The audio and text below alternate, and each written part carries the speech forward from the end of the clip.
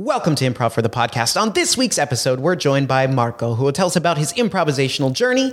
We'll play a couple games, and most importantly, learn how he improv'd his life. Let's hit it!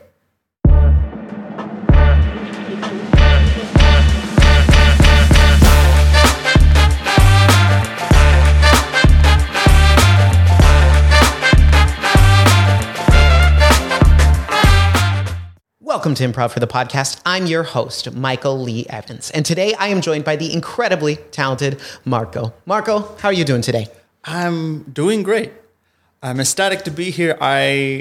So maybe some of you might not know, and maybe you don't know, but this podcast was supposed to start before the pandemic. Yes. Jamie and Matt were organizing it, and I was one of the first people who wanted to was called in. Me, Sky, and I forgot who the other were, but we were like the first guests. Oh my gosh. And then it didn't start because of the lockdown. And now I'm here and I'm super happy. Yeah, well, I didn't even know that. I mean, I knew there was some rumblings of a podcast, but I didn't know that you were scheduled to be a guest and then it didn't happen just because, everything went crazy. And Sky too, that's amazing, friend of the show.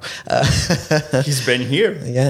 Yeah, that's true, in that exact seat. Mm-hmm. Well, I am so glad you're joining us here tonight, Marco, and we're able to make up for what was lost a few years ago. Yes, it's fine it's good to pick the things up that we've left behind. Yeah, definitely. I think about that a lot these days. Like every day I do something, I'm like, oh yeah, this, I couldn't do this for a little bit, and it's good. It's a good thing. Yep. All right, so I want to ask you, Marco, just to help our audience at home, what is your relationship to IFTP? When did you first get involved? How long have you been a member? So, if anyone doesn't know, I'm from Italy, and so I guess I have to tell a little bit before I get to you. Just give me a second. Yeah. So I think I encountered improv theater, comedy theater. When I went to acting school in Milan. And that was I learned it there. And fast forward, I moved to the States. I moved here in LA.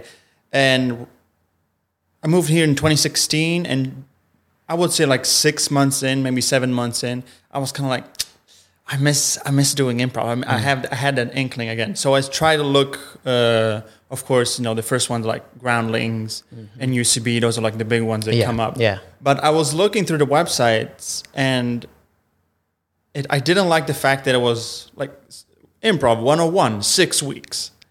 That didn't jive well for me because the way I did it was in the course, each day was a different thing. And for us, Wednesday was the improv day. Oh, okay. And so I did it, me and the people who did it with, once a week for a whole school year. That's how it worked for us. That's a long time. Yeah. That's awesome. Actually, I did it for 2 years. Wow. So 2 years once. I mean, it's kind of like doing here at IFTP. If you're in for 2 years, you did it as many times as I did. But I was looking for something that just went a day of the week, and you just go, and there's no real limit to it.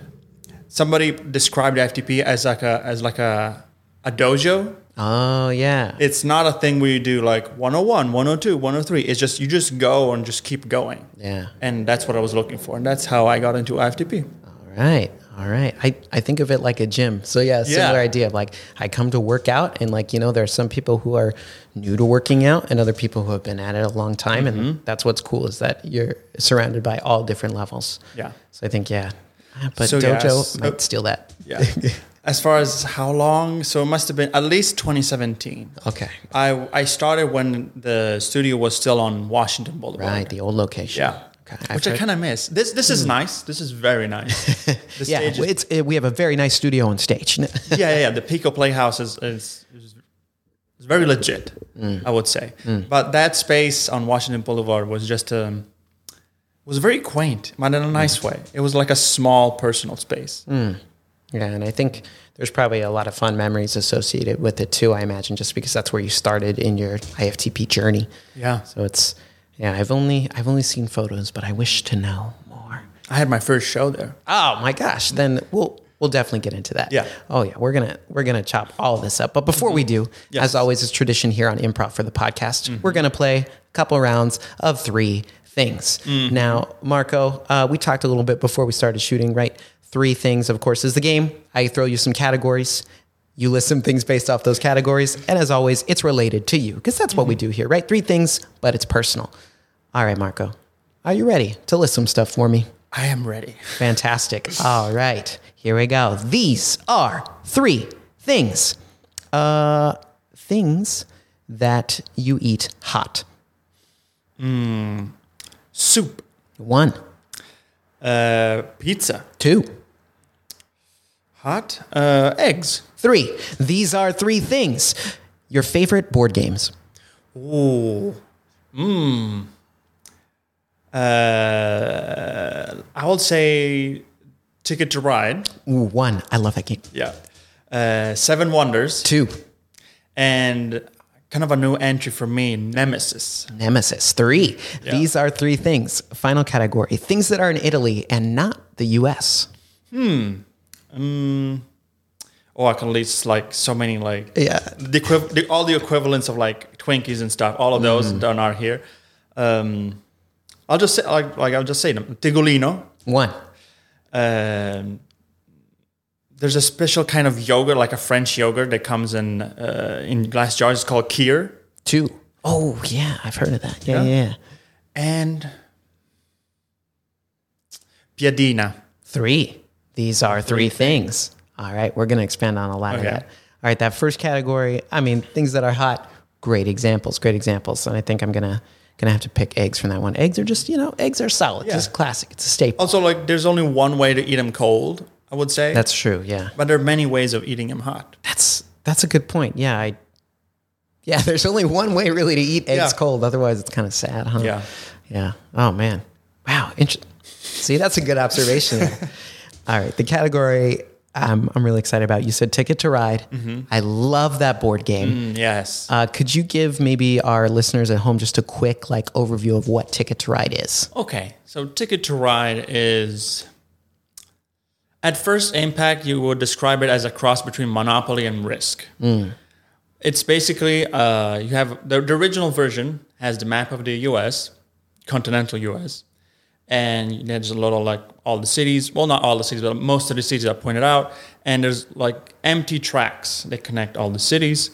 And all the players are trying to connect using little trains, little plastic little trains, trying to connect the cities and try to form routes that get you to, as if you're building your own railroad. You're trying to connect as many cities as you can and trying to get as to many places as you want.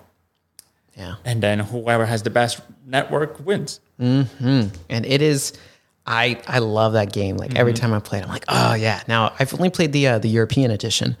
So I haven't played the one that's based in the US, but oh man, it just... Interesting, because the US is the first one. Yeah. So we only played the European one.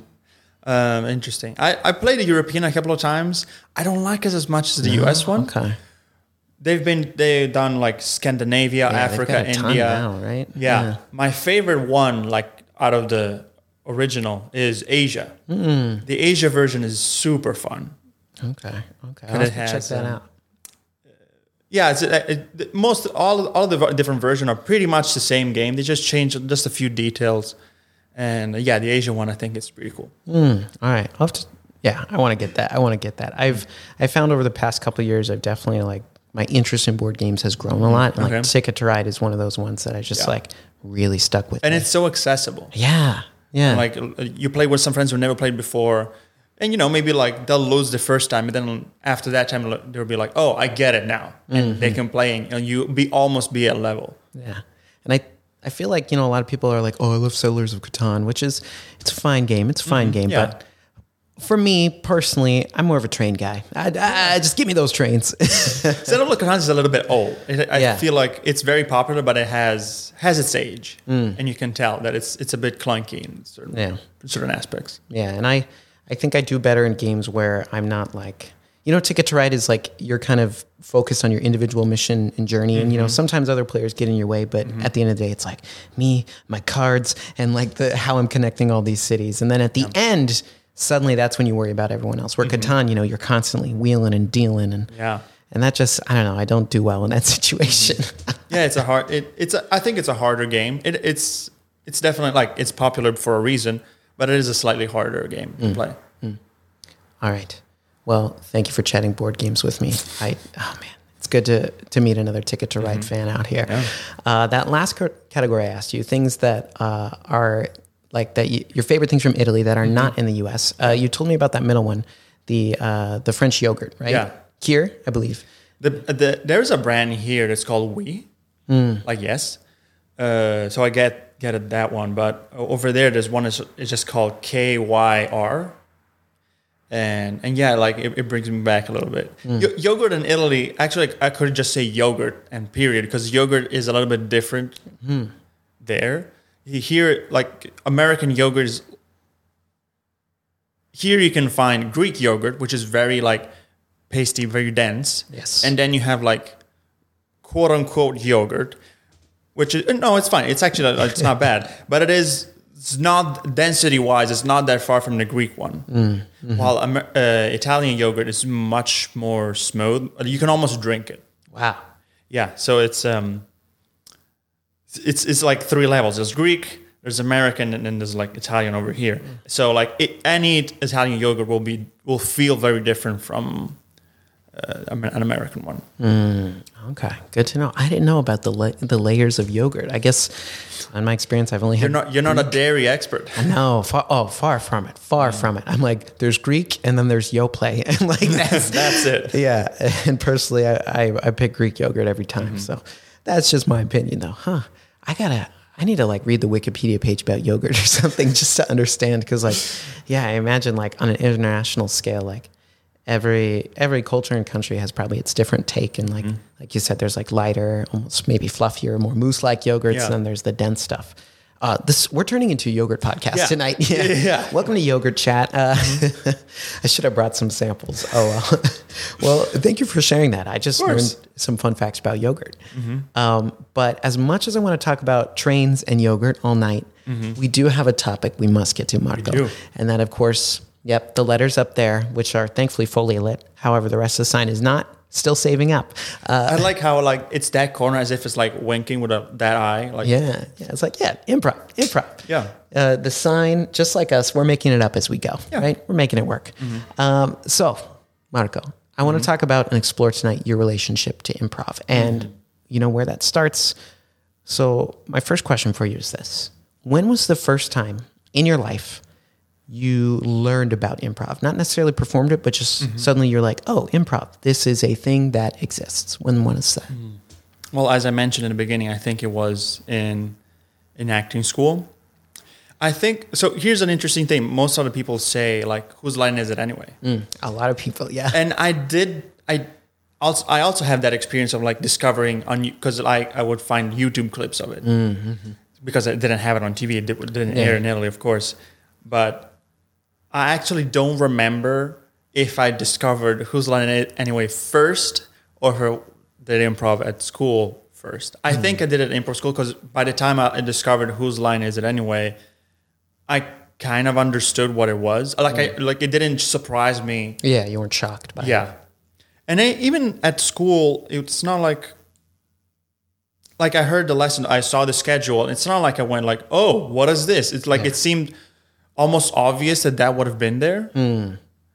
It didn't strike me as as like something out of the blue, even though I never seen it or never performed it or never anything else. Yeah, but it kind of fit right into the fold of what you were already studying, right? You're like, okay, yeah, this is part of the schedule. Yeah. So how old were you when you started acting school? I was 23, 24, 25? 25. I think 25. Okay. Yeah. 24, 25. 24, 25. Okay. So it was like acting school. So was that with a focus on stage acting, I presume? Or was it just like generally the skills of acting and you focused on many different aspects through the program? Many different aspects. We did like during the course of the year, we had, we kind of shot like an episode of a quasi sitcom kind of a deal.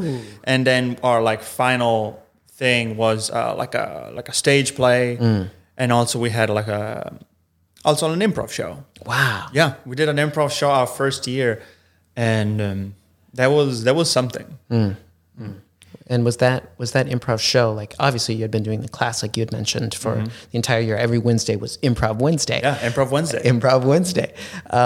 Was that I guess, class show you had, was that the first time you performed improv in front of an audience? Yes. Wow. Definitely was. It was mostly the rest of the school, plus maybe parents, the rest of the teachers, friends, and whatnot. Okay.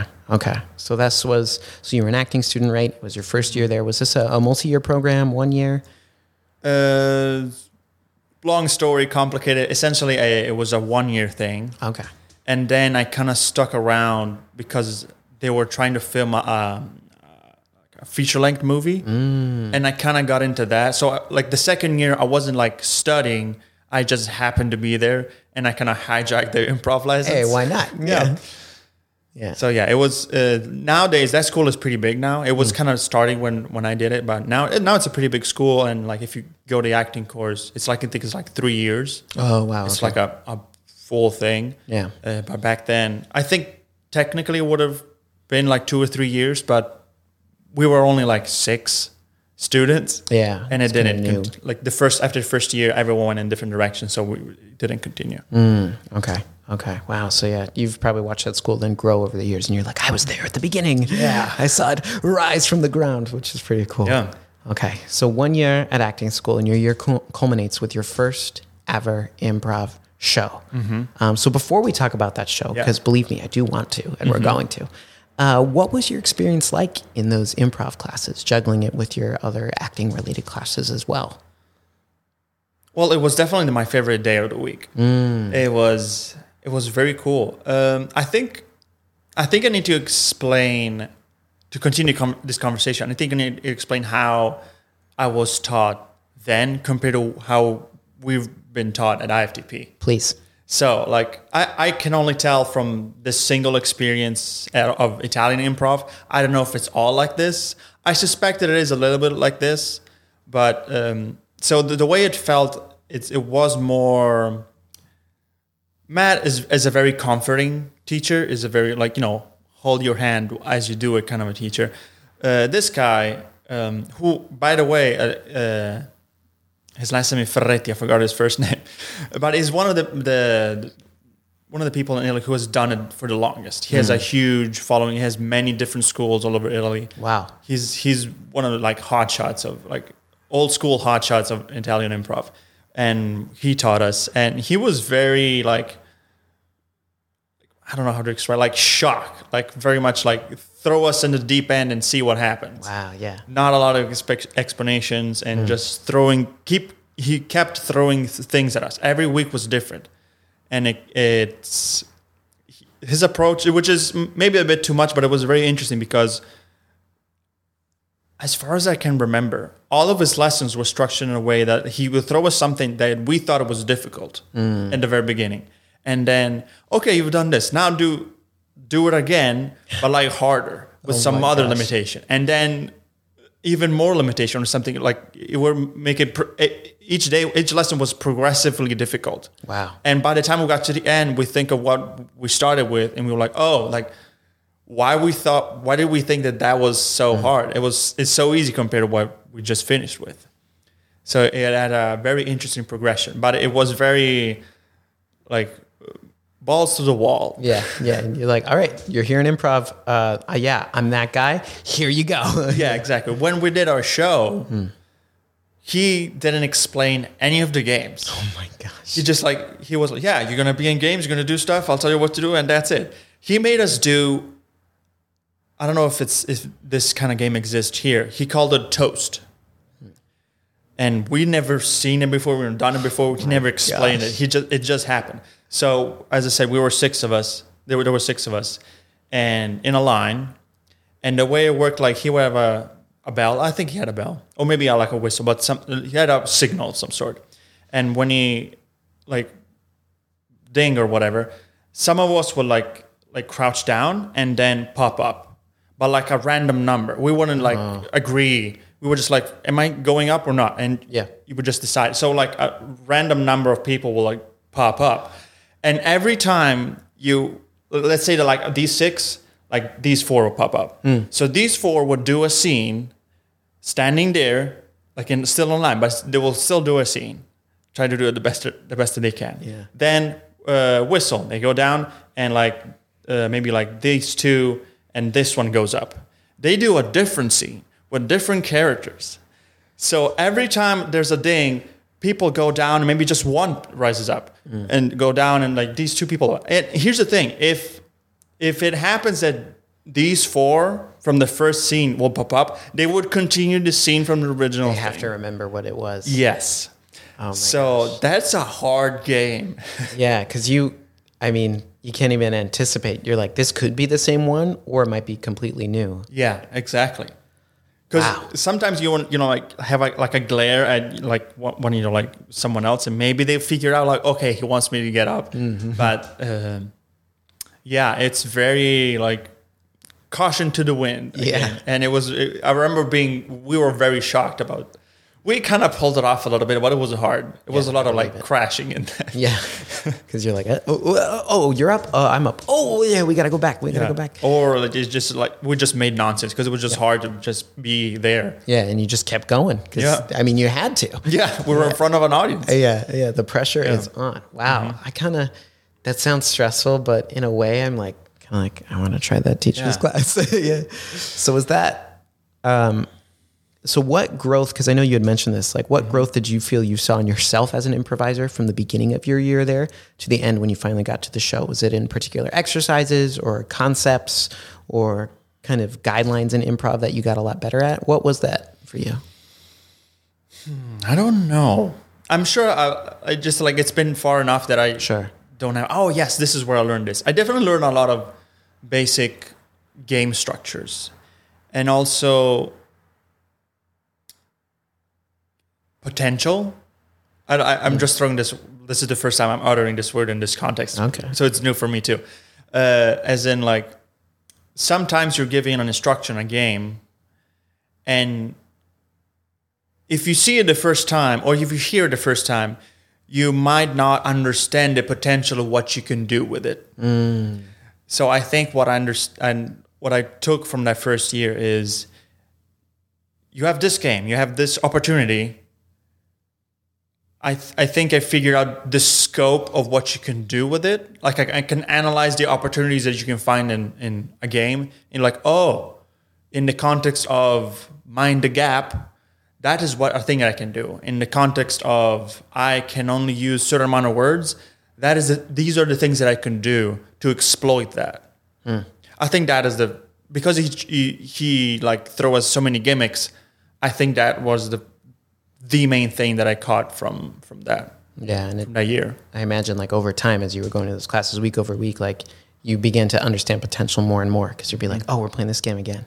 Last time I did this, I didn't know, but now, and you just learned the options and the moves that you could make. Yeah, right? That is really cool, and I think potential is a really good way to put it because that is so true. Mm-hmm. And it's not just like, oh, I've did it before now I know what I can do. It's also figure out the hidden, like, because if it's something like you can do a scene in which your actions, your space work is coherent, but not your words. You just ramble random words. So hearing that, you can do a number of things, but like after, I guess, in understanding potential, what I hear is, oh, there's so many things you can do with your body. Regardless of what you say, to make a scene interesting. So I guess there's like the instruction, and then there's like, here's the things that you can do to make a scene interesting given this instruction. So I guess that is the potential. Yeah. So like the ability to see the game, like, oh, that's what I can do with that game. Yeah, learning to play within those constraints almost of like, wait a second, there's a lot more, like you said, like learning to use your body in different ways. Mm-hmm. And, knowing that you can't use your words, it's like that opens up so much more than it shuts down. Yeah. I think. And it's when you have that change in mindset, that's like unlocking your potential as an improviser. Ooh, I have the potential. Oh, improv for the potential. In my head, the first three words always have to be improv for that. And then the P is the only one that changes. Improv for the potential. Like, it's just... That's just how it is in my head, and that's not true at all. But that's how I see it. All right, I think that is really interesting. And in those classes, were you mostly focusing on short form games? Were you doing any long form improv, or just maybe everything over the course of the year? I'm not sure. No, it was pretty much focused on short form. Short form. We didn't. Well, I guess you can consider like the Toast like a long form, Yeah, but it true. is just like it's just an anthology of like short form essentially. Yeah. But yeah, even to circle back to how improv is in Italy, and again, I have very limited experience. I only have that, and I saw a couple of shows, and that's it. So maybe even now it might have grown since then. That's true. In my absence, it's not like the world. You go back and tell us. Yeah. But I remember seeing a show, and I remember like the teacher / director kind of MC of the night, kind of throwing. You could see that he was throwing his students like curveballs. There's almost like a slight aspect of hazing, as far as I remember it. I mean, it's not abusive, but it is a little bit like they're setting up to fail rather than to succeed. And you know, we know Matt. We've done shows with Matt, and like he definitely like helps us. Which in the history of IFTP, the first shows he didn't tell us. I don't know if I can talk about this. How Matt prepares us for shows. I think we can. I think we can. A little behind the scenes for you of improv for the people, improv shows. Exactly. So like in the show nowadays, I think he will tell us, okay, you will be in this game, we'll play this game, and you will be in it, and you two will be doing this game. And so he tells you the games ahead of time. Yeah, you know who you're with and what you're doing. Yeah, and if you don't know the game, he will explain it. Or, it will be like a general explanation in case you haven't played it or you don't remember it. So he really helps you with that. Yeah. In the earlier days of IFTP, he didn't tell who was in what game. Oh. He would say, these are the games we're playing. He will explain the game if an explanation was needed. But he didn't say, you'll be in this, you'll be in that. Ooh, a bit of mystery. Yeah, I think I kind of miss that. Like, I don't want to go back to like hazing and just being thrown into a toast. But like, I also like, I can take the surprise, you know? Because then you have a general idea. You're like, okay, these are some of the games we're doing tonight. I might be in this one. I might not. Yeah. And then it's still like, you know, you're sitting there in that moment and it's like, Matt's like, hey, can I get Marco to the stage? And you're like, oh, I'm in this game. I guess I'm doing correspondence letter. Ooh, okay. That's a classic IFTP game. Yeah, that's true. Interesting. I remember like kind of the first time. So I did a bunch of shows here, at least 8. So he put me doing correspondence with Shelly Pack. Yes. Because that was like the of the short forms that correspondence letters was like the big one. So he would put me, I guess, because I've after a few years, I was like one of the more experienced IFTPers. So he put me with Shelly. And the first few times I did it, Shelly is so good. Yes. And she's so like quick and right on top of it. So it was really struggling. I kind of hated it when he put me there. But then like the last few times he put me in correspondence because I understood it. Yeah. I was like, oh, okay, now I know how to drive this car and I know what to do. And I remember last time I did correspondence with Shelly Pack. It was a really cool scene. That's awesome. Yeah. So you saw your own growth within that particular short form game. Yeah. Of like you learned the potential. Yes. And like you said, how to drive it, which I think in a game like that in particular, like it does need a little bit of direction in terms of like, hey, this is supposed to get a little shorter by the end here. Yeah. Yeah. There's a shift in it from beginning to end. Yeah. Yeah. Cause it's a bit of structure in that one. Hidden structure. Yeah. Yeah. Definitely. Ah, okay. All right. So jumping back to Italy, we're in Italy. Yeah. You've just completed your first year of acting school. Yeah. You're like, whew, what a year. I've been doing improv every week for a year. You have your show. And you mentioned some things about the show and that your teacher in particular, one thing he was big on was just kind of throwing you out there, being like, all right, do this game, go. And that is definitely, I think, an awesome way to learn improv and just like week after week kind of being thrown into, whatever it is. So you do that show. You finish acting school, but you hang around because they need you, right? They need you to play this part in the feature film. Was there, you said you maybe saw a few improv shows. Were you doing any improv yourself during that time, or you were just kind of No, I just, I guess there weren't as many opportunities as there are here. Like here, especially in LA, you can literally like throw a stone and you'll hit an improv studio somewhere. Oh yeah, 100%. Yeah. Over there, it's a little bit more a different scenario. And also at the time, I didn't miss it yet. Yeah, because you just finished. Yeah, I just finished, so I was okay with not doing any. And then, like as I said, as I came here, I was like, I feel like trying that again. Oh, wait, I just remember something. As one of the very first places that I started hanging out when I came to LA was a little studio in Hollywood. Was a little theater in Hollywood. Who used to do shows, and they would churn through the cast very quickly, like maybe once a month. Wow. Like the whole cast would just change.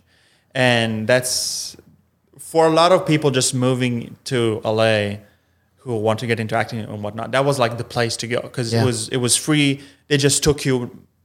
Yeah, just whoever. Hey, come on down. Yeah, come on in. So it was an easy entry point. And they did have free improv classes on Mondays. So I did that a couple of times. But I think there's something about the sad truth of doing classes for free is that the people who go are not super committed. Yeah, because it's free. Yeah, it was okay. Like I remember what I did back in Italy to like fuel me there. But I was like, no, okay, I want something more. I want to step up a little bit. Yeah, because you're like, I think I want to pursue this and continue to grow in that skill. Yeah. And we're going to jump into that in just a moment. But I have a question kind of about maybe like the view of improv culturally, like the difference between Italy versus America. And I could be totally off here. But if I remember my theater history correctly, I would think that maybe in Italy, well, I imagine improv is viewed differently just because I think here in America often, especially modern improv, like being, based in LA, New York, and Chicago, right? Those are the three big places, and Toronto a little bit as well. I think now so often it's seen as kind of a vehicle to get to other places, right? Like, I do improv to book commercials. I do improv to make me funny so I can, book a sitcom or whatever. Where I think in Italy, and again, correct me if I'm wrong, but improv often has its roots in like Commedia dell'arte and like goes back hundreds of years, right? There's such a rich history there, where American improv, goes back to like the late 40s, the 50s, with like... Oh, I thought it was just 80s. No, I guess the 40s, Beverly, Yeah, Viola Spolin, Helping Kids, but, it eventually turned into like the fast track to SNL. Yeah, exactly. Yeah. So by the way, in that acting school, we also did Commedia dell'arte. That was Thursdays. Okay. That was also very interesting. One takeaway that I want to add from Commedia dell'arte to improv that was really interesting. I'll just give you just a little snippet. One time we built our own masks, and at first it was just a sheet of paper, cut it the way you want, and make a mask, and we'll just scenes like that. Just wearing a mask changes your like baseline character so much. You would think that it wouldn't do that much, but it absolutely does. It changes you so much, because even though you're not looking at your own mask, you're aware of it. You know what you look like to other people, and that changes what you do. And so after the class, the just sheet of paper kind of mask, we built like full on, like Pulcinella or the characters' masks. The stock characters, right? Yeah. And we did scenes with those, and that's cool. That was really fun. The way that like a Commedia dell'arte sketch or bit is built is that it's not quite fully improv, but you can definitely tell that like, oh, this is where it came from.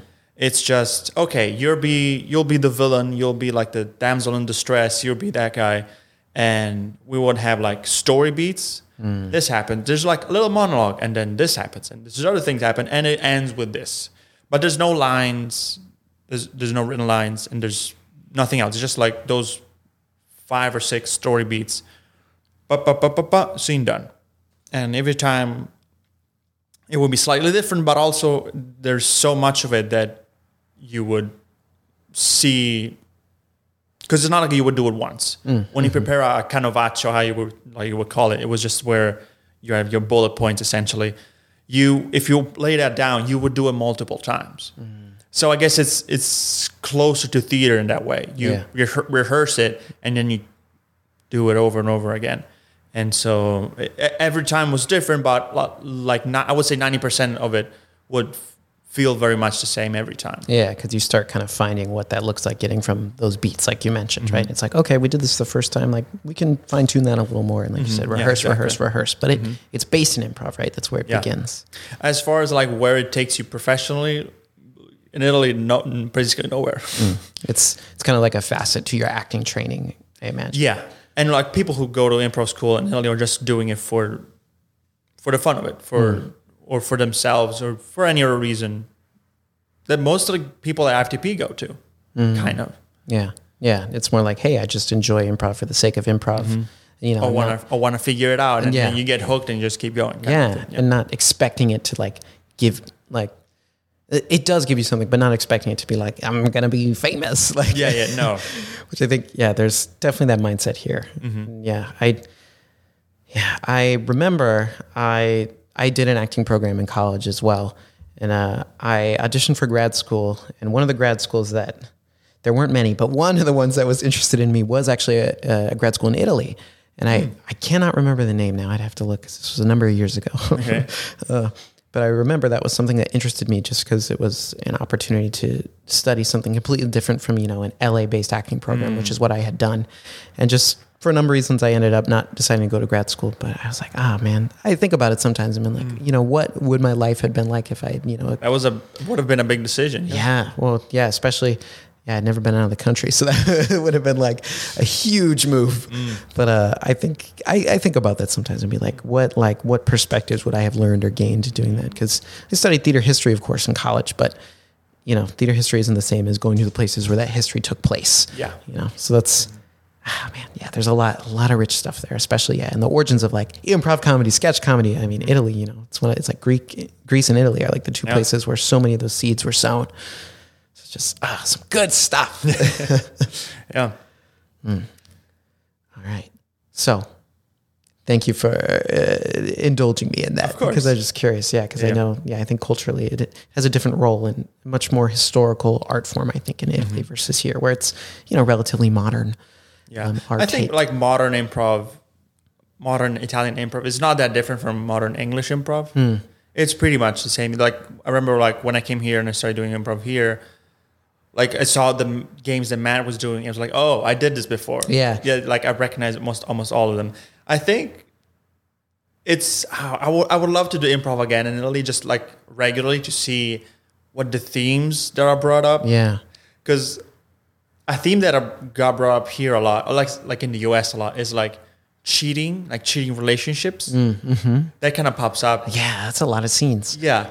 In Italy, it was armed robberies. Wow, interesting. It's it's because I guess it's such an easy. I wouldn't say cliche, but it's just like an easy canvas to paint on. Yeah, and that makes for a fun scene. I feel like too. Yeah, high stakes, like exactly. Yeah, it is a little bit like people with guns. So like there's limits to what you can do with that, but still.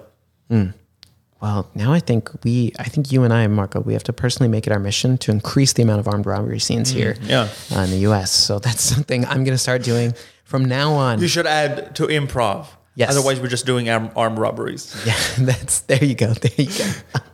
Amazing. So now I have an agenda with every scene I will be in for the rest of my life. Okay. So I want to jump back a little bit because you finished your program. At some point, you decided to move to LA, right? And was that I'm guessing you were like, okay, I've done this acting program. I want to go to LA because that is where one goes to continue to pursue acting. Yeah. Yeah. So you came here and I think you had mentioned about 2016 or so. That was when you came to LA? When I came here. Wow. Okay.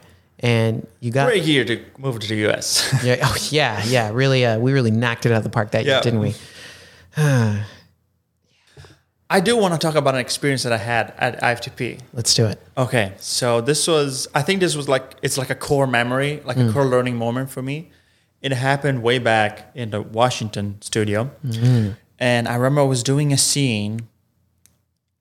Long story short, the thing of the game was that it was that kind of trap game that Matt sometimes does. I don't know if he still does it, but like I've done it in Italy too. The trap game is, instead of doing an improv scene, huddle up together, decide what the scene is going to be, what is going to happen, and then do it.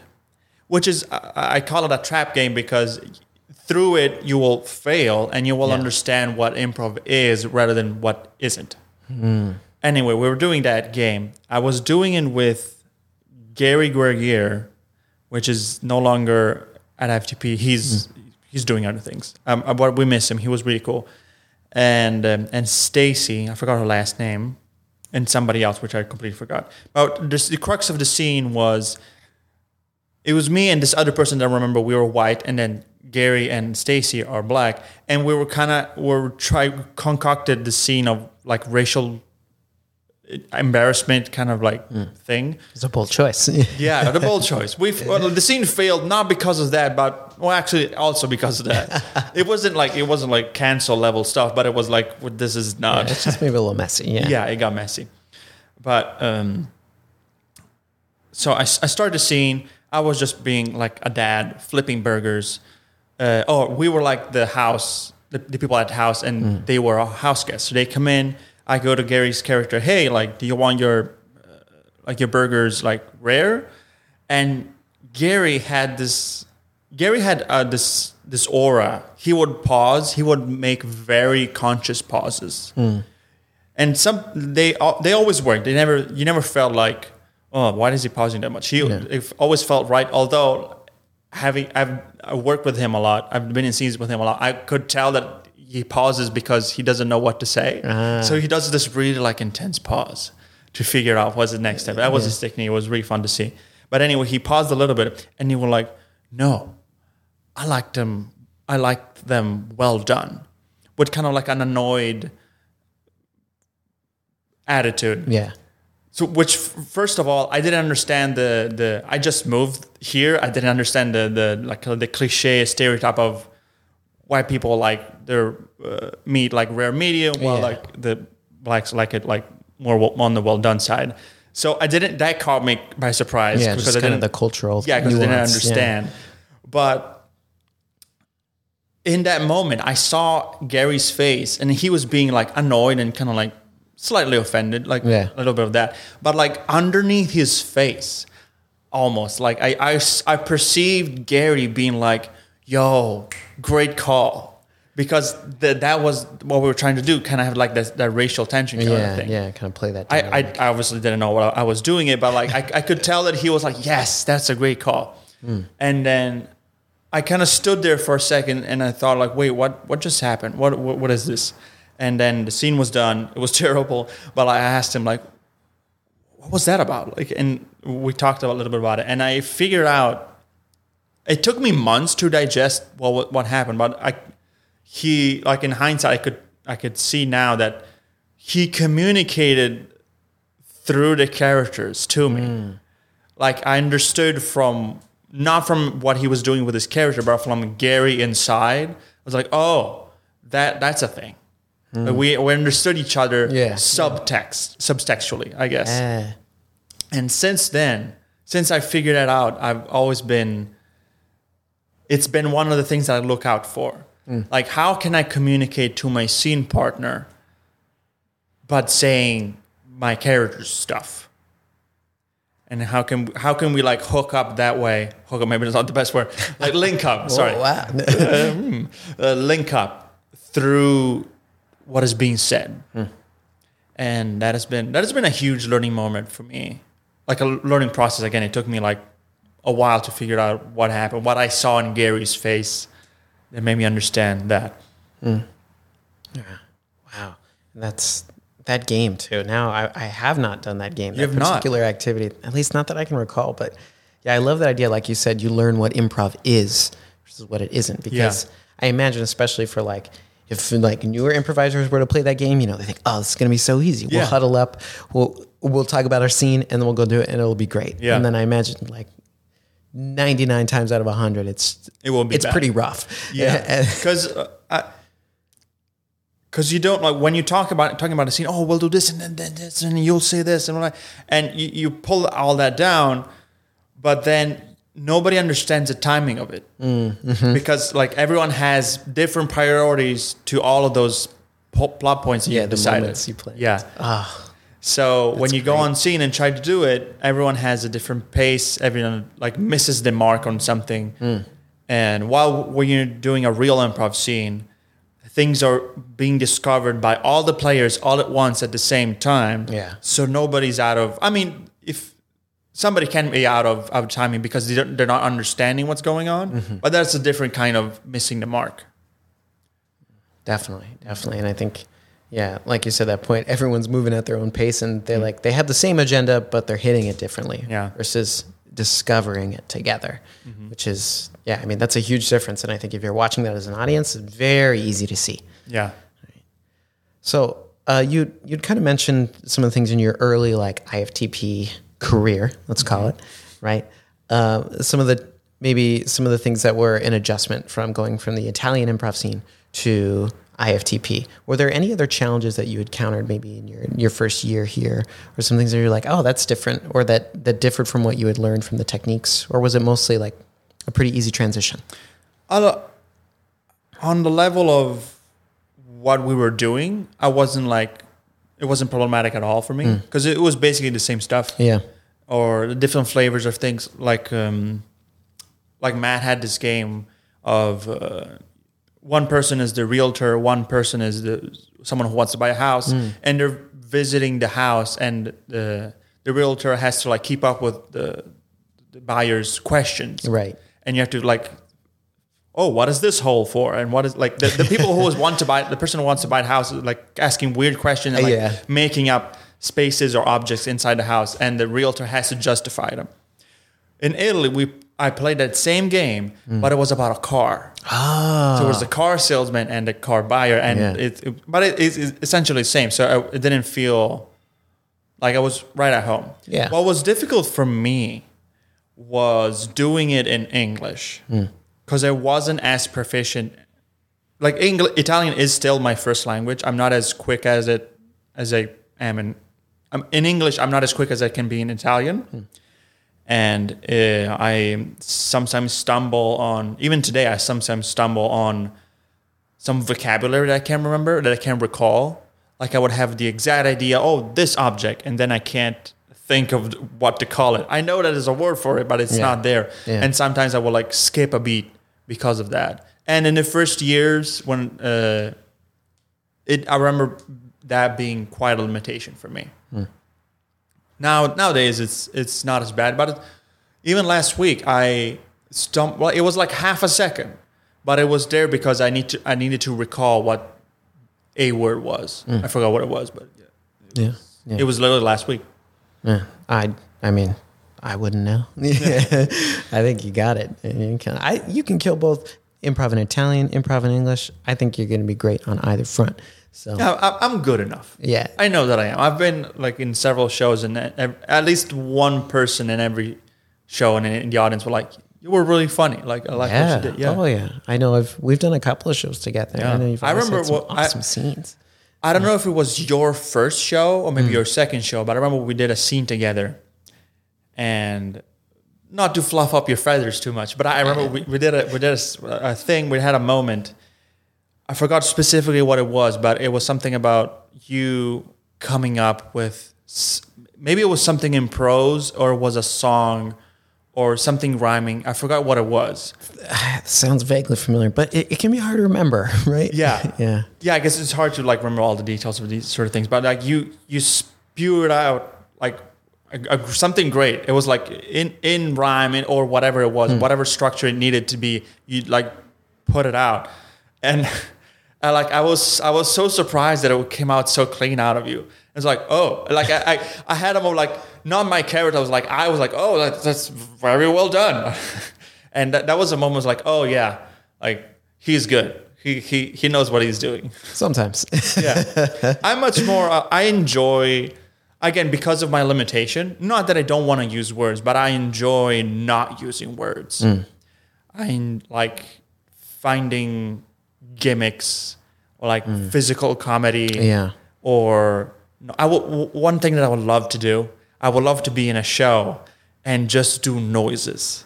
Like never be on stage. I'll just have a mic and I'll just do mouth noises to stuff. Effects. Oh, yeah, that'd be I'd love to that'd do be fantastic. Yeah, I I've seen that like played as a game where it's like there's a couple actors doing a scene, then another actor or two off, adding in those. It's a whose line is it anyway? Yeah. It was in there too. But I'll just be there. Like I'll try to do sounds for everybody. I'll just be like there for 3 hours. It's 3 hours? No, it's an hour and a half. We'll make it 3 hours. If you're doing sound, 3 hours minimum. Yeah, and I'll just do noises and wacky sounds to everything you guys do. Oh, that's amazing. I'd love to do that. That's see, I want to see that now. I'm like, let's do it. Let's make it happen. We got to get Marco doing the sound effects for us in a show because, like, that's really cool. Yeah. And I think that's definitely a skill. Like, I know I can't do sound effects. Like, I could do bad ones. Oh, well, everyone can do noises, but then you have to be a little bit more conscious. I'm not. What's his name? John Winslow, the guy from like Police Academy. I'm not that guy, of course. Like that's light years away. But I do love making noises and pretending. Tangentially to this, one thing that I really like and enjoying doing right is space work. I was going to bring this up. So nice. Space work, in case you don't know, is essentially pantomime. Like pretending to do things or to have objects in your hands or whatever. Here's an interesting thought that I had once. I've talked to this. Well, I don't want to put anyone in trouble, but I've been asking Matt to like make me like try to give classes to do classes, and so and happened a while, and I also like during the pandemic, and also one time when I went to Italy, I met with some friends. And I taught a class just for friendly, like I just gave a class, and so I have thoughts on what games would I bring to teach and whatnot. Every time I did a show or a scene, well, not every time, but like a lot of times in which I did a scene or a show, people will congratulate me on how good my space work is. Yep. Here's the thing, I wouldn't know how to teach that. Because it's not something that I guess I did learn it in improv. I practice it, but it's so mine. Like I wouldn't know how to teach it. Yeah. I remember one time that I realized that I not surprised myself, but I saw through myself that I was good at that sort of thing. At an acting school in Italy, we were working on the stage, not improv. We were doing stage stuff.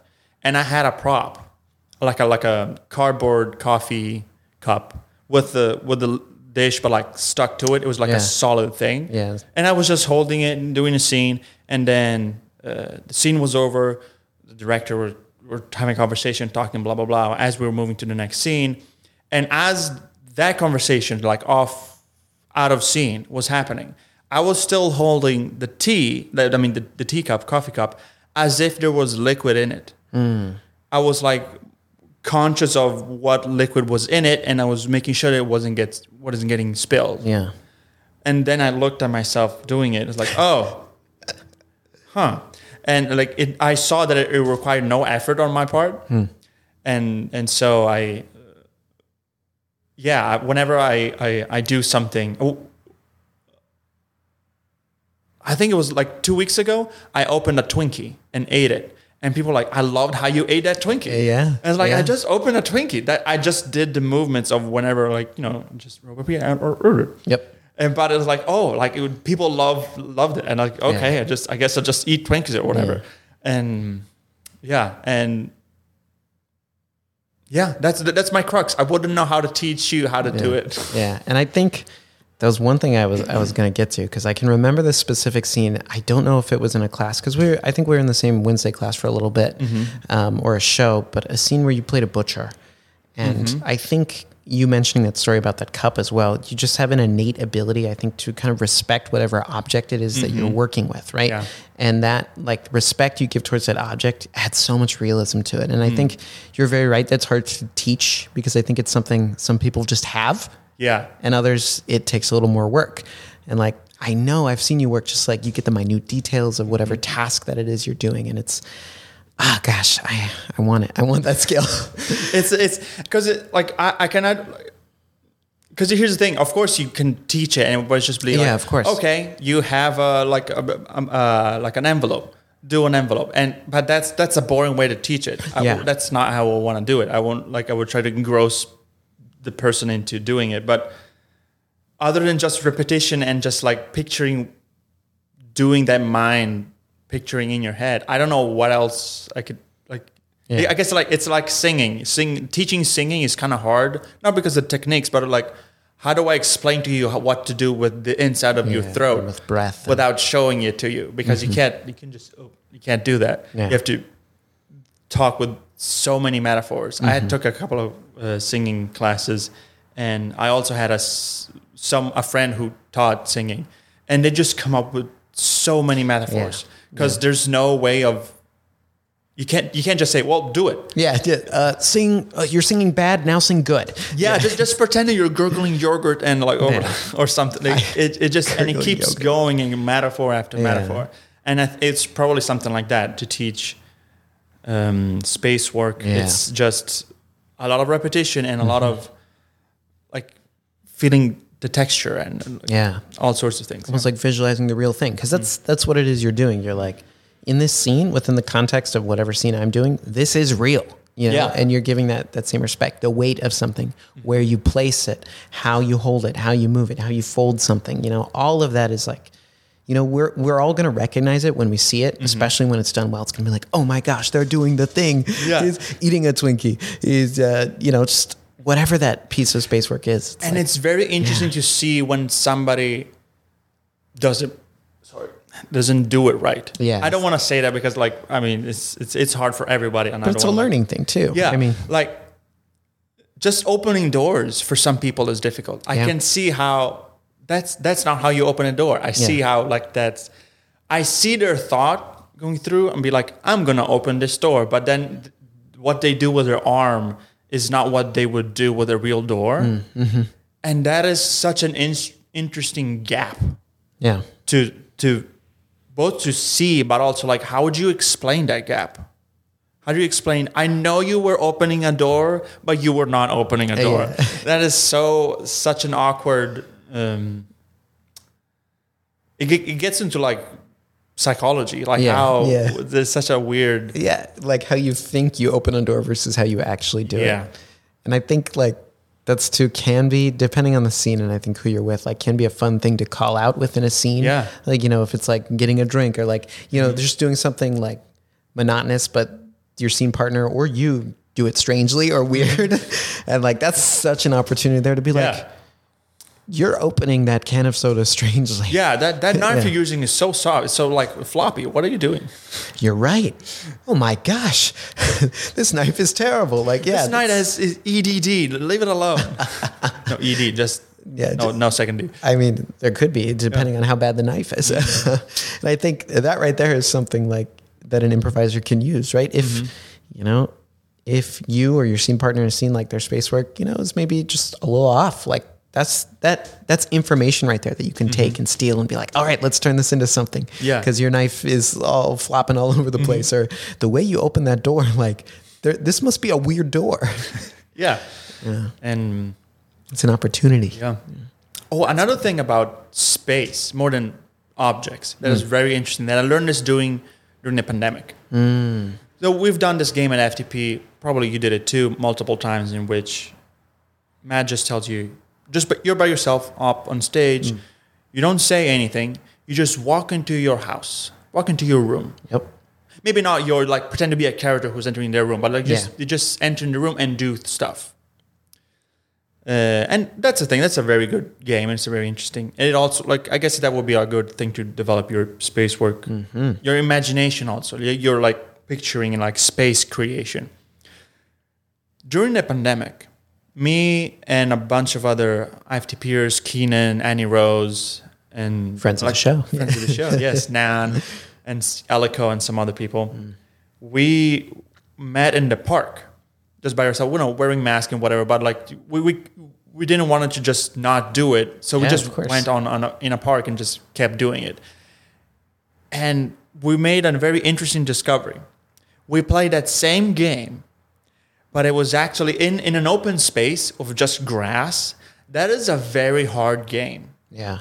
Because, and this is my theory, when you're in an open, like limitless space, you have to imagine where the walls are. And that is more like mental energy than if you were doing it in a room. Because when we do it at an FTP here at one of these studios, those are the walls. You don't have to imagine where the walls are. Yeah, they're there. You're given something. Yeah, so you don't have to imagine that. Well, given limitless space, you have to think of those things too. Yeah. And so it was really funny. We all made very tiny rooms because we couldn't, like, it was just hard for us to fathom a bigger space. It's not like, maybe like after a while we did it, but at first everyone made very tiny rooms. Yeah, because you're used to that classroom or stage setting. No, it was even smaller than like these spaces. Oh man. Because of the fact, even having more space, we took even less room to make our room because it was just hard to imagine the space where the spaces ended. And that was a very interesting discovery, how like creating space is much more of a toll on your brain than you might think. Yeah. But I mean, doing improv, it's mostly inside a room or on a stage, so you don't really have to worry about that much. Yeah. But if you're conscious of it, then you can. Like if we were to do like a room scene and you have to do a room at the Pico Playhouse, you're probably not going to use the full space. Yep. But you are going to put walls somewhere, and that is a decision. Yeah. That if you set up the scenes, then people will respect those walls that you've created, and so yeah, it's something to consider. It's a thing. It's not just space like object work. It is space work. Gosh, now I kind of want to go to the park and just try and do that and see what I would do. And having this information, would I be like conscious enough to be like, wait, go bigger, or would I just keep it real condensed? Yeah. Oh man, I gotta try that. Everyone, homework assignment. This is the first ever improv for the podcast homework assignment. Go to a local park, do some improv, and just see what that's like. See what kind of space you create for yourself within a scene. Yeah. Even if you're by yourself, who cares? People do a lot of weird things at a park. Don't worry about it. All right, I might try and find a way to try that out. I'm not joking. I want to do it. It's a real thing. It's a really interesting game. Yeah, and a good way too during the pandemic, especially where I think so many people were desperate for improv, and Zoom improv sucks. Yeah, it's oh my gosh, talk about tough space work. Zoom improv, brutal. So I think you found a way to make it a little better for yourselves, which I respect a lot. Yeah. Okay, so in your time at IFTP, you started right in 2016, 2017. Yeah, around there. And then to now, right? 2022. Yeah. You've put in a lot of reps at the dojo or the gym. Yeah, right? I did. Pretty shredded. What are maybe some things that you have learned or seen yourself growing as an improviser from your first year at IFTP? Like, is it just like, now I've gotten better at yes-anding, or, it can be more in depth than that, of course. That's an interesting question because I think my answer is both positive but also negative in some sense. I think putting on a lot of reps doing improv can have the negative effect of I've found all the shortcuts, or at least the shortcuts that I'm comfortable with. I'm not going to explore doing something new. Or at least I have to be more conscious about it. Because you get comfortable. Yeah. You do fall into a comfortable space. And so on one hand, like the bad thing is that sometimes I'm a little bit in my head because I feel like, the scene has to be like this and has to be that and blah, blah, blah. And this is the thing I can do. This is the other thing I can do. And so like I put limits on myself a little bit. So yeah, that can be one of the worst of all the things that can happen here. The worst things comes with time. Yeah. Of improv. But on the other hand, I have like zero stage fright, like none whatsoever. And also when I do take those shortcuts that I'm comfortable with, I'm very good at them. Yeah. Because I've practiced them. Yeah. You're honed. Yeah. And also to my learning moment with Gary and that scene, I also am good at, I've been honing this skill a lot of trying to, if a scene partner starts a scene, I'm trying to like disassemble what they said and see like, okay, what is the game you want to play, or what is the game that I can initiate given what you said. Like in my head, I have this example of that moment of subtextual communication in a scene. I have this example in my head, which is just, we start a scene, maybe two of us. We start a scene and I'm like, forgive me, Father, for I have sinned. And that's what my character said. And also did all the good improv stuff. I've described a relationship, I've described characters, and I've described the situation. But like underneath that, I've also gone, hey, let's play this game in which maybe I'd throw out wacky sins and you give me wacky wacky like penance. Of course, it's not that verbal. It's a little bit, and you can also understand what I've tried to communicate in a different way and do in a different direction. Yeah, you present me the option. Yeah, but it's still about, I'm doing a character, I'm establishing relationship stakes, all the good IFTP stuff, but also like, hey, like wink, wink, what are we doing? Here's what's happening, and like you try to like, that's so that's, I think that is the main, for myself, the skill that I wanted to develop, and I've been getting better and better at it. Definitely, that's awesome. Consequentially, I'm aware that now when I am in a real conversation with real people in the real world, I kind of discern what they're saying through that lens. I kind of deconstruct conversation as if they were improv prompts, because it's such those two skills like overlap so well. Oh yeah, that is just, I've just used that skill for both things now. Yeah. So you're doing that right now? Yes, right now. Oh my gosh. I'm looking at you and be like, oh, what does you want from me? Okay. It's like a flow chart. Yeah. I see the matrix. Yeah, it's all green lines. Yeah. That's amazing. And I think I agree. Like at some point, like you get into this so much, this improv thing, right? That it bleeds over into everything else. And I'm curious, kind of asking about, because you're such an experienced improviser, and I know outside of improv, you do lots of other things. So you're an actor. I know you do stand up. So kind of what has been the impact of improv maybe in those other areas of your life outside of just doing improv shows and improv classes? What else has that bled into? Interesting about stand up, I tried it a couple of times. I enjoyed it, performing it.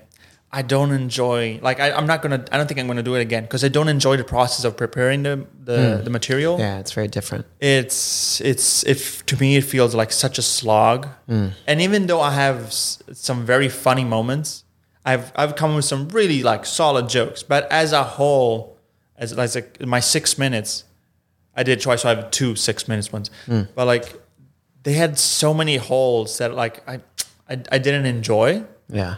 And sometimes when you start something, you're like, oh, that's bad, let me try it again. But for me, it was the opposite direction. Like, oh, it's bad, I don't want to work to make that better, so I'm just gonna do it again. Yeah. By the way, I should put it out. I haven't uploaded it yet. In my second try, I do have a joke where it's just all noises and space work. Oh. Yeah. Wait, you were there. Yeah, I was at your show. That was I remember now. Yeah. Gosh, that was earlier this year, right? At the beginning of this year. Yeah. Yeah. Okay. Yeah. And I just made drinks. I was a bartender making drinks. Oh, I do remember that. That was fantastic. Yeah. I had a ton of fun doing it. I was in the front row, I think. So yeah, I remember. Yeah, I called you out because you were right there. I asked you like a little.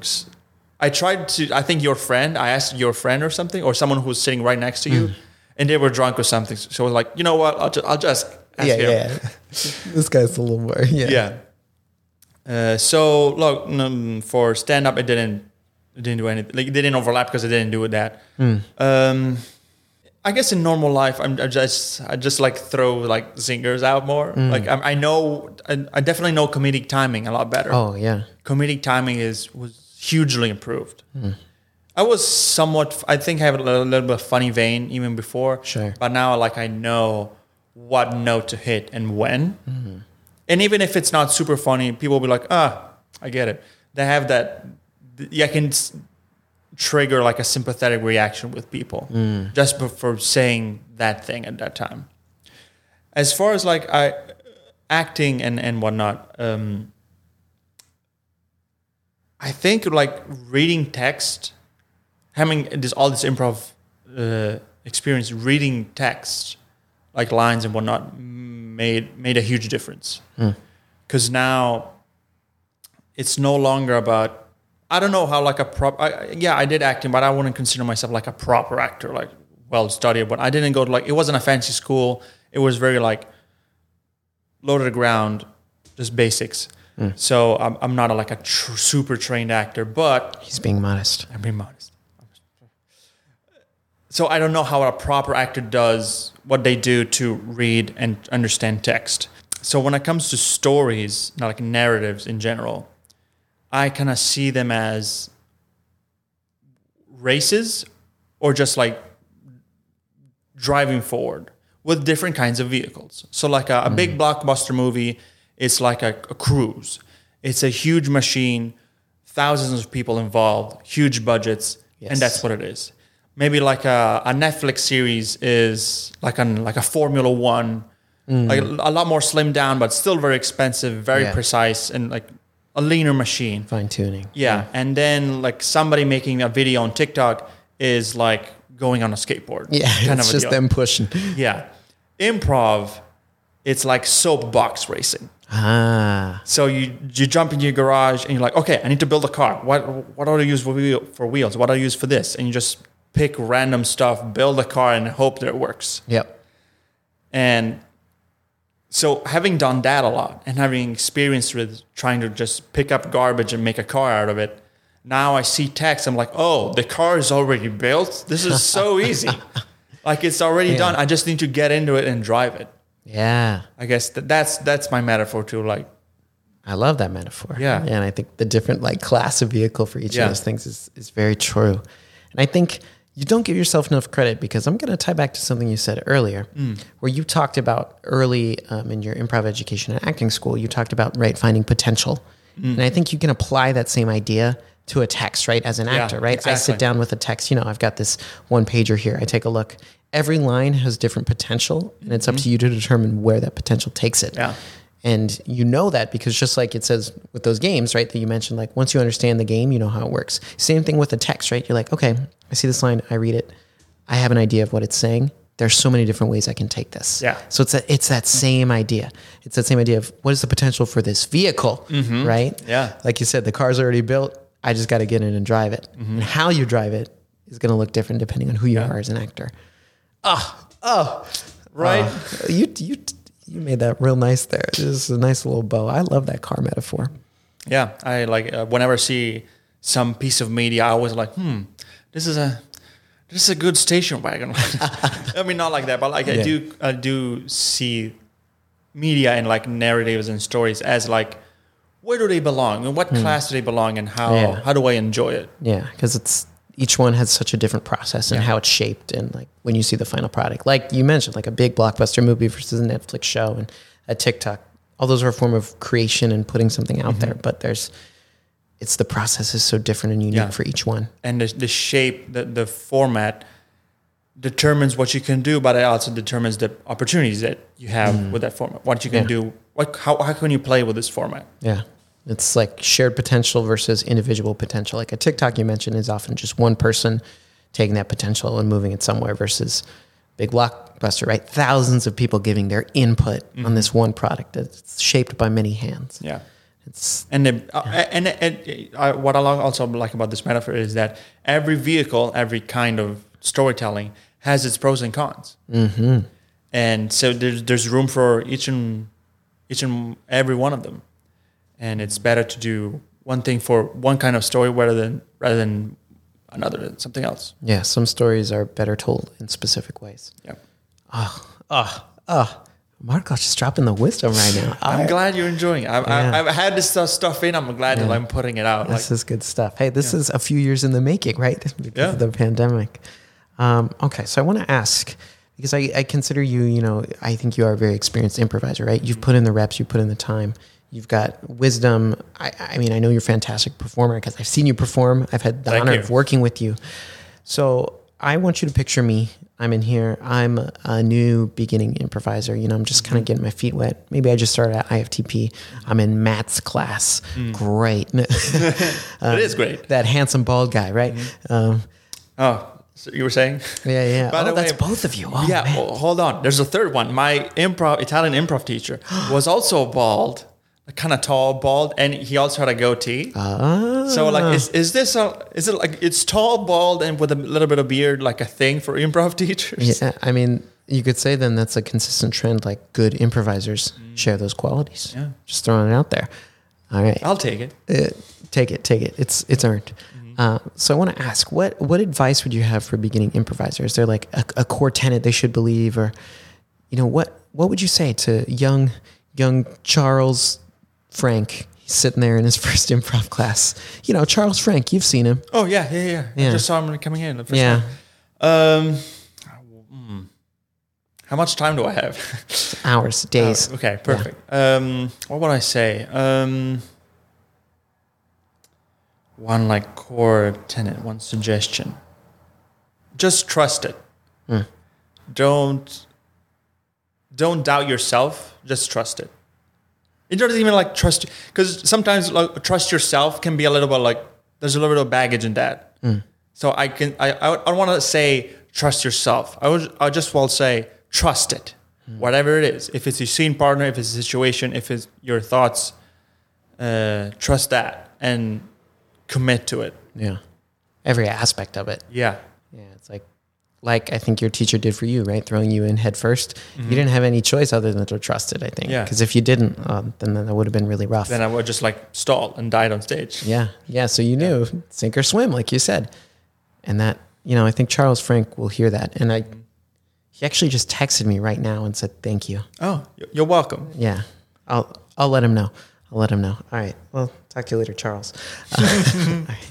Well, thank you, Marco. I appreciate that. And I think that is really good advice, because I think that can be one of the more challenging hurdles to overcome, especially when you're new to improv, because at first it seems easy. Like before you go up, you're like, this can't be that hard. I'm a funny person. And then you do it and you're like, wait, for some people, of course, it clicks immediately. But I think for the majority of us, it's like at first we get up and we suck. And you got to trust that too. Just be like, okay, well, I suck, but I'm going to trust that if I continue to do this and keep trying, giving my best effort, that I'll be able to turn things around eventually. Yeah. And from just trust it, there's so much of that to unpack into so many things. So like that's why I asked, how much time do I have? Because it's you can write essays and essays on what that means. Yeah. I do want to add something that my Italian teacher taught me, which he didn't he did explain rules or like have like conversation about improv and stuff, but not that many, but one of the ones that stuck out to me. So the things that we humans know or they just are, and in relation to our humans, fall into 4 categories. The things that we know, like speaking English, we know that we speak English. The things that we know that we don't know, like we know that we don't speak German. That's true. Yeah. Then the things that we don't know, which is very great because you can't address it because you can't define it. Because as soon as you address one part of this, then it moves into the shifts. Yeah. And then the last one is the things that you don't know that you know. The things that you know, but you're not aware of it, you knowing them. And he said, I don't know if this is universally true, but he said that of these 4 groups, the last one is the biggest one. You don't know how many things you know. Like none of us are aware of how much we actually have collected in our brains, because we don't access it all the time. Yeah. But it's there. You could be thrown in a scene trying to be, and somebody like labels you as a pig farmer or whatever. Of course, you don't know pig farming perfectly, but you would be able to embody that pretty good. Yeah. Probably be able to good job general with it. sense. Yeah. Even and 5 seconds before that, you would not have known you could have done like a good pig farmer. Absolutely not. Yeah. So of those 4 things, the things that you don't know that you know is the biggest one. Like that's like trust in that. Yeah, and that's gonna come through in improv, because at some point your brain's gonna make a connection, right, that you didn't even know, and you're just gonna do it, whatever that is, whether you're a pig farmer or like a surgeon, you know, because most of us are not pig farmers or surgeons. Yeah. It's like most of us don't fall in either of those categories. Yeah. Most people I know aren't either of those things. So I don't know about you. But I do not know personally don't know any people who do those jobs. Yeah, same. Oh, yeah, there you go. But I think if either of us were in an improv scene, we would believe it. We'd be able to pull it off. Yeah. And I think that might be universally true. Yeah. I mean, probably if we're being real, probably the things that we don't know is probably bigger. But, of course. Let's not say that. Nah. We're going to focus on what we know. Yeah. What we don't know, but we know. But we know. Yeah. I think that's a really good lesson. Mm-hmm. So thank you for sharing that. And that's, it's a good way to kind of, we humans love categories, and that's a great way to break it all down, because it's just, you're like, that's true. That's true. Mm-hmm. That's true. That's true. Yep. All four. And I can't disagree. All right, Marco. Well, thank you for sharing this improv wisdom, your journey, your advice to Charles Frank, our young improviser who's now singing at home. Is Charles Frank a real person? No. Oh, okay. Maybe. I mean, to me, he is, but to no one else. Okay. I was like, wait, is it like a real FTP or just join in? What's happening? No. Oh, I wouldn't do that. I feel that would be mean. We had Timmy Buckingface on a couple weeks ago. Oh, okay. That was another new improviser. He actually dropped out of the studio though. Oh no. He got a bad advice? Yeah, no. It was? No, Jamie gave great advice. Okay. All right. You ready to get into some games? Let's do it. All right, let's do some improv. So you are not going to believe this. Am I? What's one game that we talked about a little bit earlier? Before starting?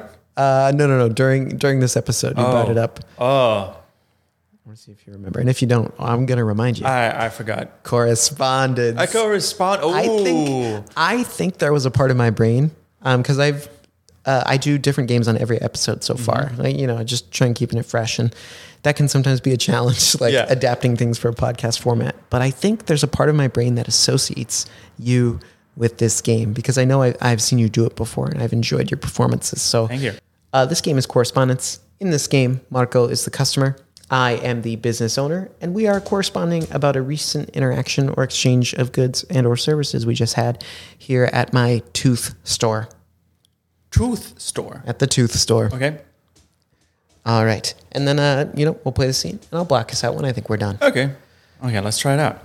Is it? What's the name of the store? It's going to be a Tim's Tooth Store. Tim's Tooth Store. Tim's Tooth Store. TTS. Whatever. Yep, TTS. Okay.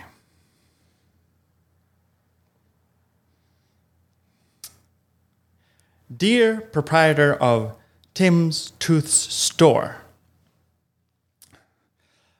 last week I went in to buy some premolars, some human premolars, for my niece, only to discover that those were molars for chipmunks. I was quite disappointed, as my niece is not the size of a chipmunk, she cannot use said teeth. I was quite disgruntled, because it was supposed to be a birthday gift for my niece, and now the birthday party is ruined, and I'm very, very, very unhappy with the service. I would like a refund and possibly a set of good teeth, or maybe a silver tooth thrown in there. Worst wishes, James Crickets. Worst wishes? Oh, another dissatisfied customer. Dearest James Crickets, upon reading your name, I thought of the character from Pinocchio. Yes, the young Jiminy Cricket. I don't know if this is the first time you've heard such a comparison, but I want you to know that just like Jiminy Cricket, we can make something happen if you wish upon a star. I'm sorry to hear about your poor experience at Tim's Tooth Store. I, Tim Jr., make it my personal pride and joy to uphold my father's legacy. I do have to share that due to recent economic hardships, we have had to cut back on our sales of human premolars and focus on substituting animal premolars in their stead. Inflation is bad, and we're all just trying to make it work. So here's what I'd like to offer you. I have no silver teeth in stock, and in fact, only carry animal teeth these days. But I will offer you 2 great white shark teeth for your niece. I very much would like her to have a happy birthday. Signed, Tim Jr., trying his best. Tim, I'm so sorry for your loss. I didn't understand that it was Tim Jr. that I was speaking to. I remember your father very well. We were quite good friends. It is quite serendipitous that you're offering me shark tooths because we spent many days sailing at sea and wondering what life would be under the sea. I will accept your gracious gift of your shark tooth, and maybe this will be a learning lesson for you. Maybe one day you'll learn to be a man. Signed, James Cricket. James Cricket? It is not your day to be a lucky cricket like in Mulan. You do not think I am a man? I took over my father's business after he died from tooth decay. Yeah, that's right. I had the courage to continue on in the teeth business, even though that's what killed my father, Tim Sr. This attack upon my family, upon my legacy, and upon my manlyhood will not be tolerated. I will instead send you 2 cat teeth. Signed, Tim Jr., a real man. Cat teeth? Cat teeth? But cats don't even know how to play jazz. Damn it, I'm also allergic. This will be my downfall. Please don't do it. I beg you. P.S. Your father died of tooth decay? That seems kind of ironic for a tooth store. ... Send. Believe me, Cricket, the irony is noticed. However, I also appreciate your reference to the Aristocats, but that's besides the point. From this day forward, none shall question my manlyhood. I am the manliest tooth man there is. And I want you to come down to the store and I'll show you how much of a man I am. Oh, you wanna go? Let's go. I'll bring all my porcupine teeth fists and I'll show you how you will be a man. That is disgusting. You collect animal parts other than teeth. I cannot wait to add your incisors to my tooth necklace. Bring it. Cricket. That pause behind Cricket, it was quite unnerving. I see you're a master of crafting the letter. A truce shall be enacted, for this fight can only be ended with a Parthian victory. Farewell, young Tim. May the tooth fairy be kind on you.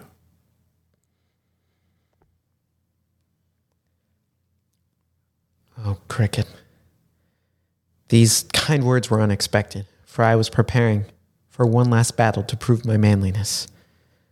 Although the Tooth Fairy has not been kind, I have lived these past 20 years with no real teeth of my own, only dentures. Thank you for the kind words. I wish you all the best. Here's a 20% off coupon coming your way. Tim. Yeah, the Tooth Fairy, yeah, she can be a bitch. Blackout! Oh, man. I would have continued the catchphrases from Disney movies, but I'm not a Disney nut enough to quote that many Disney we movies. hit enough. We hit enough. You know. Also, I pointed at the camera for 1 second. That I was getting stuck on a word, as I said before. I couldn't find the word, and it's like, see, this was happening, and I got through it, but there was that pause of like, I know that word exists, but I can't find it. I don't think I was thinking of disgruntled, which is what I said, but it was something akin to that. Something similar. Yeah. Well, I think that works anyway when writing something. We often pause and think like, because you're being calculated with what you're saying, especially in this, because it's like, wait, do I go along with them or do I want to hurt them? Yeah. So it plays. Yeah. Also, I wasn't saying, I wanted to call you, I also paused just before crickets. I eventually called you James Crickets, but I wanted to call you James. What is the thing you put on teeth? Like when you grow up, you put on like braces. Braces. I wanted to call you Braces. Oh, like brace face or something like that. No, just like James Brace. No, it would have been my name. Yeah, it was James Braces. I would have called myself, but I couldn't. I forgot how to say braces, and so. But I remember I kind of felt in my guts that it's something with the C and an R. Yeah. So it just went with crickets. Yeah. That's how it popped out. I kind of liked it because that sent us on that Disney path. Yeah, and we used each part of the pig. We threw nothing of the pig. Yeah, that's good. It's very resourceful. Yep. There you go. All right, we're going to go ahead and move on to our next game. And this is an interesting one. So this game is called Crabtree Conundrum. I do not know that one. You might. An odd name, but my online sources have many interesting games where I find. So I believe this is based off actually something from South Park. I have not seen very much South Park in my life, but we're going to roll with it. Okay. So the gist of this game is that two players are going to start a scene, and at random intervals throughout the scene, I'm just going to ask you, what did you say? And it's going to be your job to take whatever line you just said and think of a line that rhymes it instead. So for example, if you said, Christine, I think you are as sick as a dog. And I would say, what did you say? You'd say, I think we should really go for a jog. So it's going to test your quick rhyming abilities. So it's kind of like No Choice, but like it is a little bit. Okay. Yeah, No Choice is one of my favorite games. I do quite enjoy New Choice as well. When Matt started putting me on correspondence, the first time when I was still hating it, I was like, oh, why am I not on? I want to be on No Choice. You're like, no, give it back. Yeah. Okay. All right. So that's that game. So at random points throughout our scene, I'm just going to throw that wrench your way. I'll just go, what did you say? And you got to rhyme it. Officer, my bad. I can't believe you. This is my first time robbing a bank, and you were here already. God, I suck at planning. You must be. I work here every day. You didn't see, I'm the security officer right here every day at this bank. Seriously? Yes. Well, I'll be honest. My planning consisted of I went on Google Maps and did the Street View thing, and it seemed like a pretty chill bank. I didn't think it would be that hard. That's what you do to try a restaurant, not to rob a bank. What did you say? That's how you get some latex for a spank. Oh, yeah, that's what I was going for. I'd rob this bank, then I'd have enough money to get spanked. That's kind of what I'm into. I mean, that's life, When you have that much dough, you want to get spanked. Yeah, you get it, man. Yeah. You're a chill officer. I still have to arrest you, by the way. Oh, okay. Well, we can have a fun drive. Yeah, I appreciate it. Being in the back of this car isn't so scary. Yeah, I mean, you might have a little bit of vomit stains, but it's comfy, it's wide. Yeah. There's a grade, but you don't think about it too much. I try not to see it. Yeah. Well, officer, I need some advice because clearly I'm not very good at this, and I thought casing the joint on Google Maps would be enough, and I didn't bring any threatening weapons with me. I just had a spatula. I thought spatulas are kind of scary. So, it is a cooking tool, but that's about it. You probably need. You could do it with dynamite instead of a gun if you're not a gun guy, but you need a weapon. What did you say? You need some. You need to feel threatened. Oh, I need to be threatening. No, to feel threatened. You have to look like you're about to be scared, but like also you have to be sneaky. That's how it works. Yeah. Oh, I see. Yeah, I don't think I was sneaky at all. I opened the door and immediately said, "Hey, everyone, I'm here to rob this place. So if you could just, I've got my backpack here." Which is, I mean, it's a good approach. I can see it out of Thank you. But like it needs to be like a little bit more no nuance to it. You know, there has to be like a little. Oh, like I got to be tougher. Yeah, you gotta be tougher. You gotta be mean. You have to have your weapon, and you know you have to. Well, like here's a question: you have all that cash. What are you gonna do with it? Where are you gonna bring it? I just thought I'd go home. See, that's a mistake. That's a mistake. You have to bring it to a safe place. Find a guy named Boris who has a fridge and put that money in a fridge. What did you say? Put that money under the bridge. Oh, Bridges are the best places to hide money. That's we everybody knows that. You're so right. Everyone goes over bridges, not Exactly. under them. Oh Listen, my like, gosh. what's your name? It's Thomas. Thomas. Like, nice to meet you, Thomas. I'm Paul. That's it. Thanks, Paul. I guess, yeah, I was just calling you officer. I never asked for your name. Yeah, no, I'm the same. You just were like a street thug that robs banks. I'm not Yeah. gonna ask you for your name, but no, Yeah. you use this as a learning experience. You'll be out in like a couple of years, Oh, sweet. so you'll be able to try again. And hit me up. Maybe I can help you out. Like, Yeah, no, I definitely, I'll bring some tear gas. Yeah. I have this car is pretty fast. We can use this one, and yeah, we'll hide that good stuff under the bridge. Wow, thank you. Already in the short amount of time we've known each other, I kind of see you as a mentor. And you're my hero. That's what heroes do. What did you say? I have to poo. Blackout. All right, very nice, very nice. It's an interesting game. Yeah. Yeah. I quite enjoyed that, and that was fun. I'd never played it either, so I was like, it's one of those ones we had to trust it. Yeah. Yeah. It reminded me of a game, also Italian game. There's just two people, they do a scene and whatever, and then at one point, one of them, out of the blue, will just ask, why? And from that moment on, that person can only ask why. And the other person has to justify all the whys, why. It's... it gets weird. It's a very interesting game. It's not like super funny, but it's very fun to play. It's a good exercise, I think. Yeah, because it's from the person who can only say why. They have to like how many ways they can say why or can just pronounce why and be engaged with listening. And the other person has the game of how do I keep answering, and it eventually blacks out into something interesting. But yeah.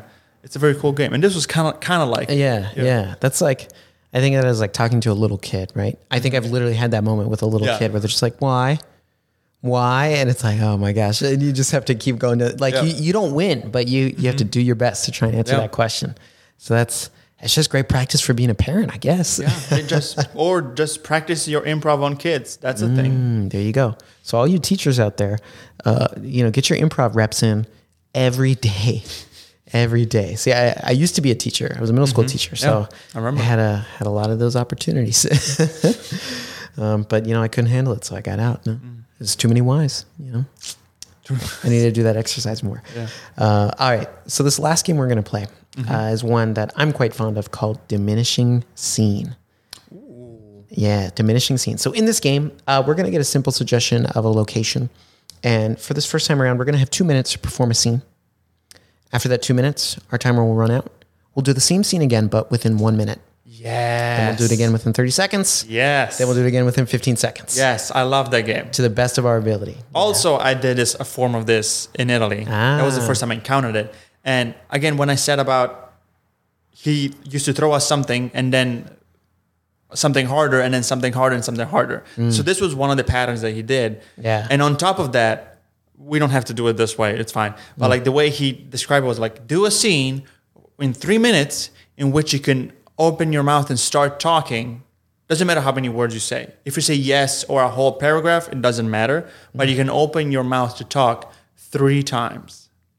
Just 3 times. And then it went to do the same scene 2 minutes, you can only say 3 words. Oh my gosh. Same scene, 1 minute, 1 word. And that is a game that has a lot of hidden potential you can discover. Like a lot. We played it in the park, as I mentioned with some after peers in the park. And people were very shy. They play very quiet, not speaking scenes. As if while the way we played it in Italy, we kind of figured out that we're not going to do a real scene by not talking. We'll just use our words and then just like hope for the best. Yeah. So the first time I did it, it was like super fast, like crazy. We made so many shenanigans that made no sense. And then afterwards, to someone who someone who doesn't know what that scene can do, they all treated it. Me too. It was hard to do something different when everyone was doing the same way. It was hard to make a fast scene because everyone was trying to like pace it out and like use the words very calculated way. Yeah. I gotta write that down because that's an evolution of this one. Yeah. This is easier. This is probably more fun. It's pretty fun. It's pretty fun. All right. So this is called Diminishing Scene. Our location, we have 2 minutes for this first one. We are in a museum. Okay. All right. And Carl, I mean, I can't believe that you don't like Monet. He's the best. Billy, I mean, you're right. I have respect for Monet, but I just, I look at his paintings and I don't get it. I don't get it. And you always don't get, like, we watched Star Wars and you don't get it. We went dancing and you don't get it. Like, do you get anything? I just don't like art. I don't like creativity. I think it's stupid. I think it's lame. And I think people try way too hard. So expression, disgusting. So the whole world is just a bunch of tryhards? Yeah. I wish everyone would just chill out a little bit. It's like, George Lucas, why'd you write so many movies? I'm sick of it. Monet, didn't she get bored? It's like, come on, people, just like chill, man. This feels like you're not the person that I met 2 years ago. You've changed. You're not the same Carl. Maybe it's time we call it quits. Billy, look, I know we've made it our goal to travel to all these different museums and exhibits all over the country.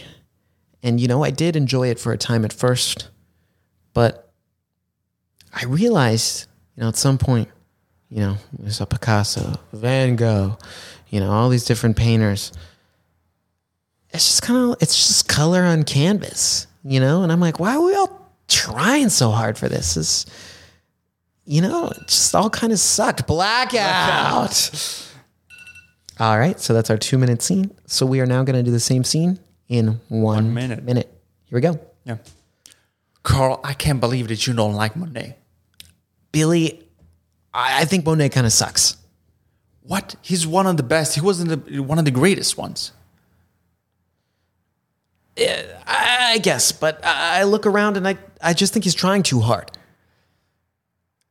I mean, we watched Star Wars. You think they were trying too hard. We went dancing and saying everyone was trying too hard. But is there something that you enjoy? No, I think everyone just needs to chill out a little bit. I think self-expression is a waste of time. You think that everyone is a tryhard? Yeah. I think... You're not the person that I met 2 years ago. What happened to you? Well, we made it our goal to see a bunch of museums and exhibits. And, about a year into all that, I realized it's all the same. It's just color on canvas. That's such a boring view. Maybe it's 2 years. Maybe it's time to call it quits. Billy. Okay. Blackout. All right. Very nice, very nice, very nice. It's such a somber scene. I'm sorry. No, I kind of like it. All right. I've been doing dramatic improv also. Hey, That's the thing. That's a whole. That's a whole podcast. Improv doesn't just have to be comedy. Coming next time. You're right. That is a whole other episode. All right. Diminishing scene. We have 30 seconds. 30 seconds. Carl Monet. What's the deal? Billy Monet sucks. I don't like it. What? How don't you get it? Because he's a tryhard. It's all the same. George Lucas, a tryhard. And flamenco, that's a tryhard. Monet's like, is everyone a tryhard for you? Yes, I think self-expression is a waste of time. Since when you've been thinking like this? You weren't like this 2 years ago when I met you? About a year in, we were seeing all these museums. We made it our goal, and I realized it's all the same. Just color on canvas. Blackout. Ooh. That was so tight. Yeah, that was tight. That felt good. So here's what the takeaway of this game. You should do scenes always. That's not true, but like a good rule will be like, try to do it as if we did it in the last 30 seconds one. Do a scene like that.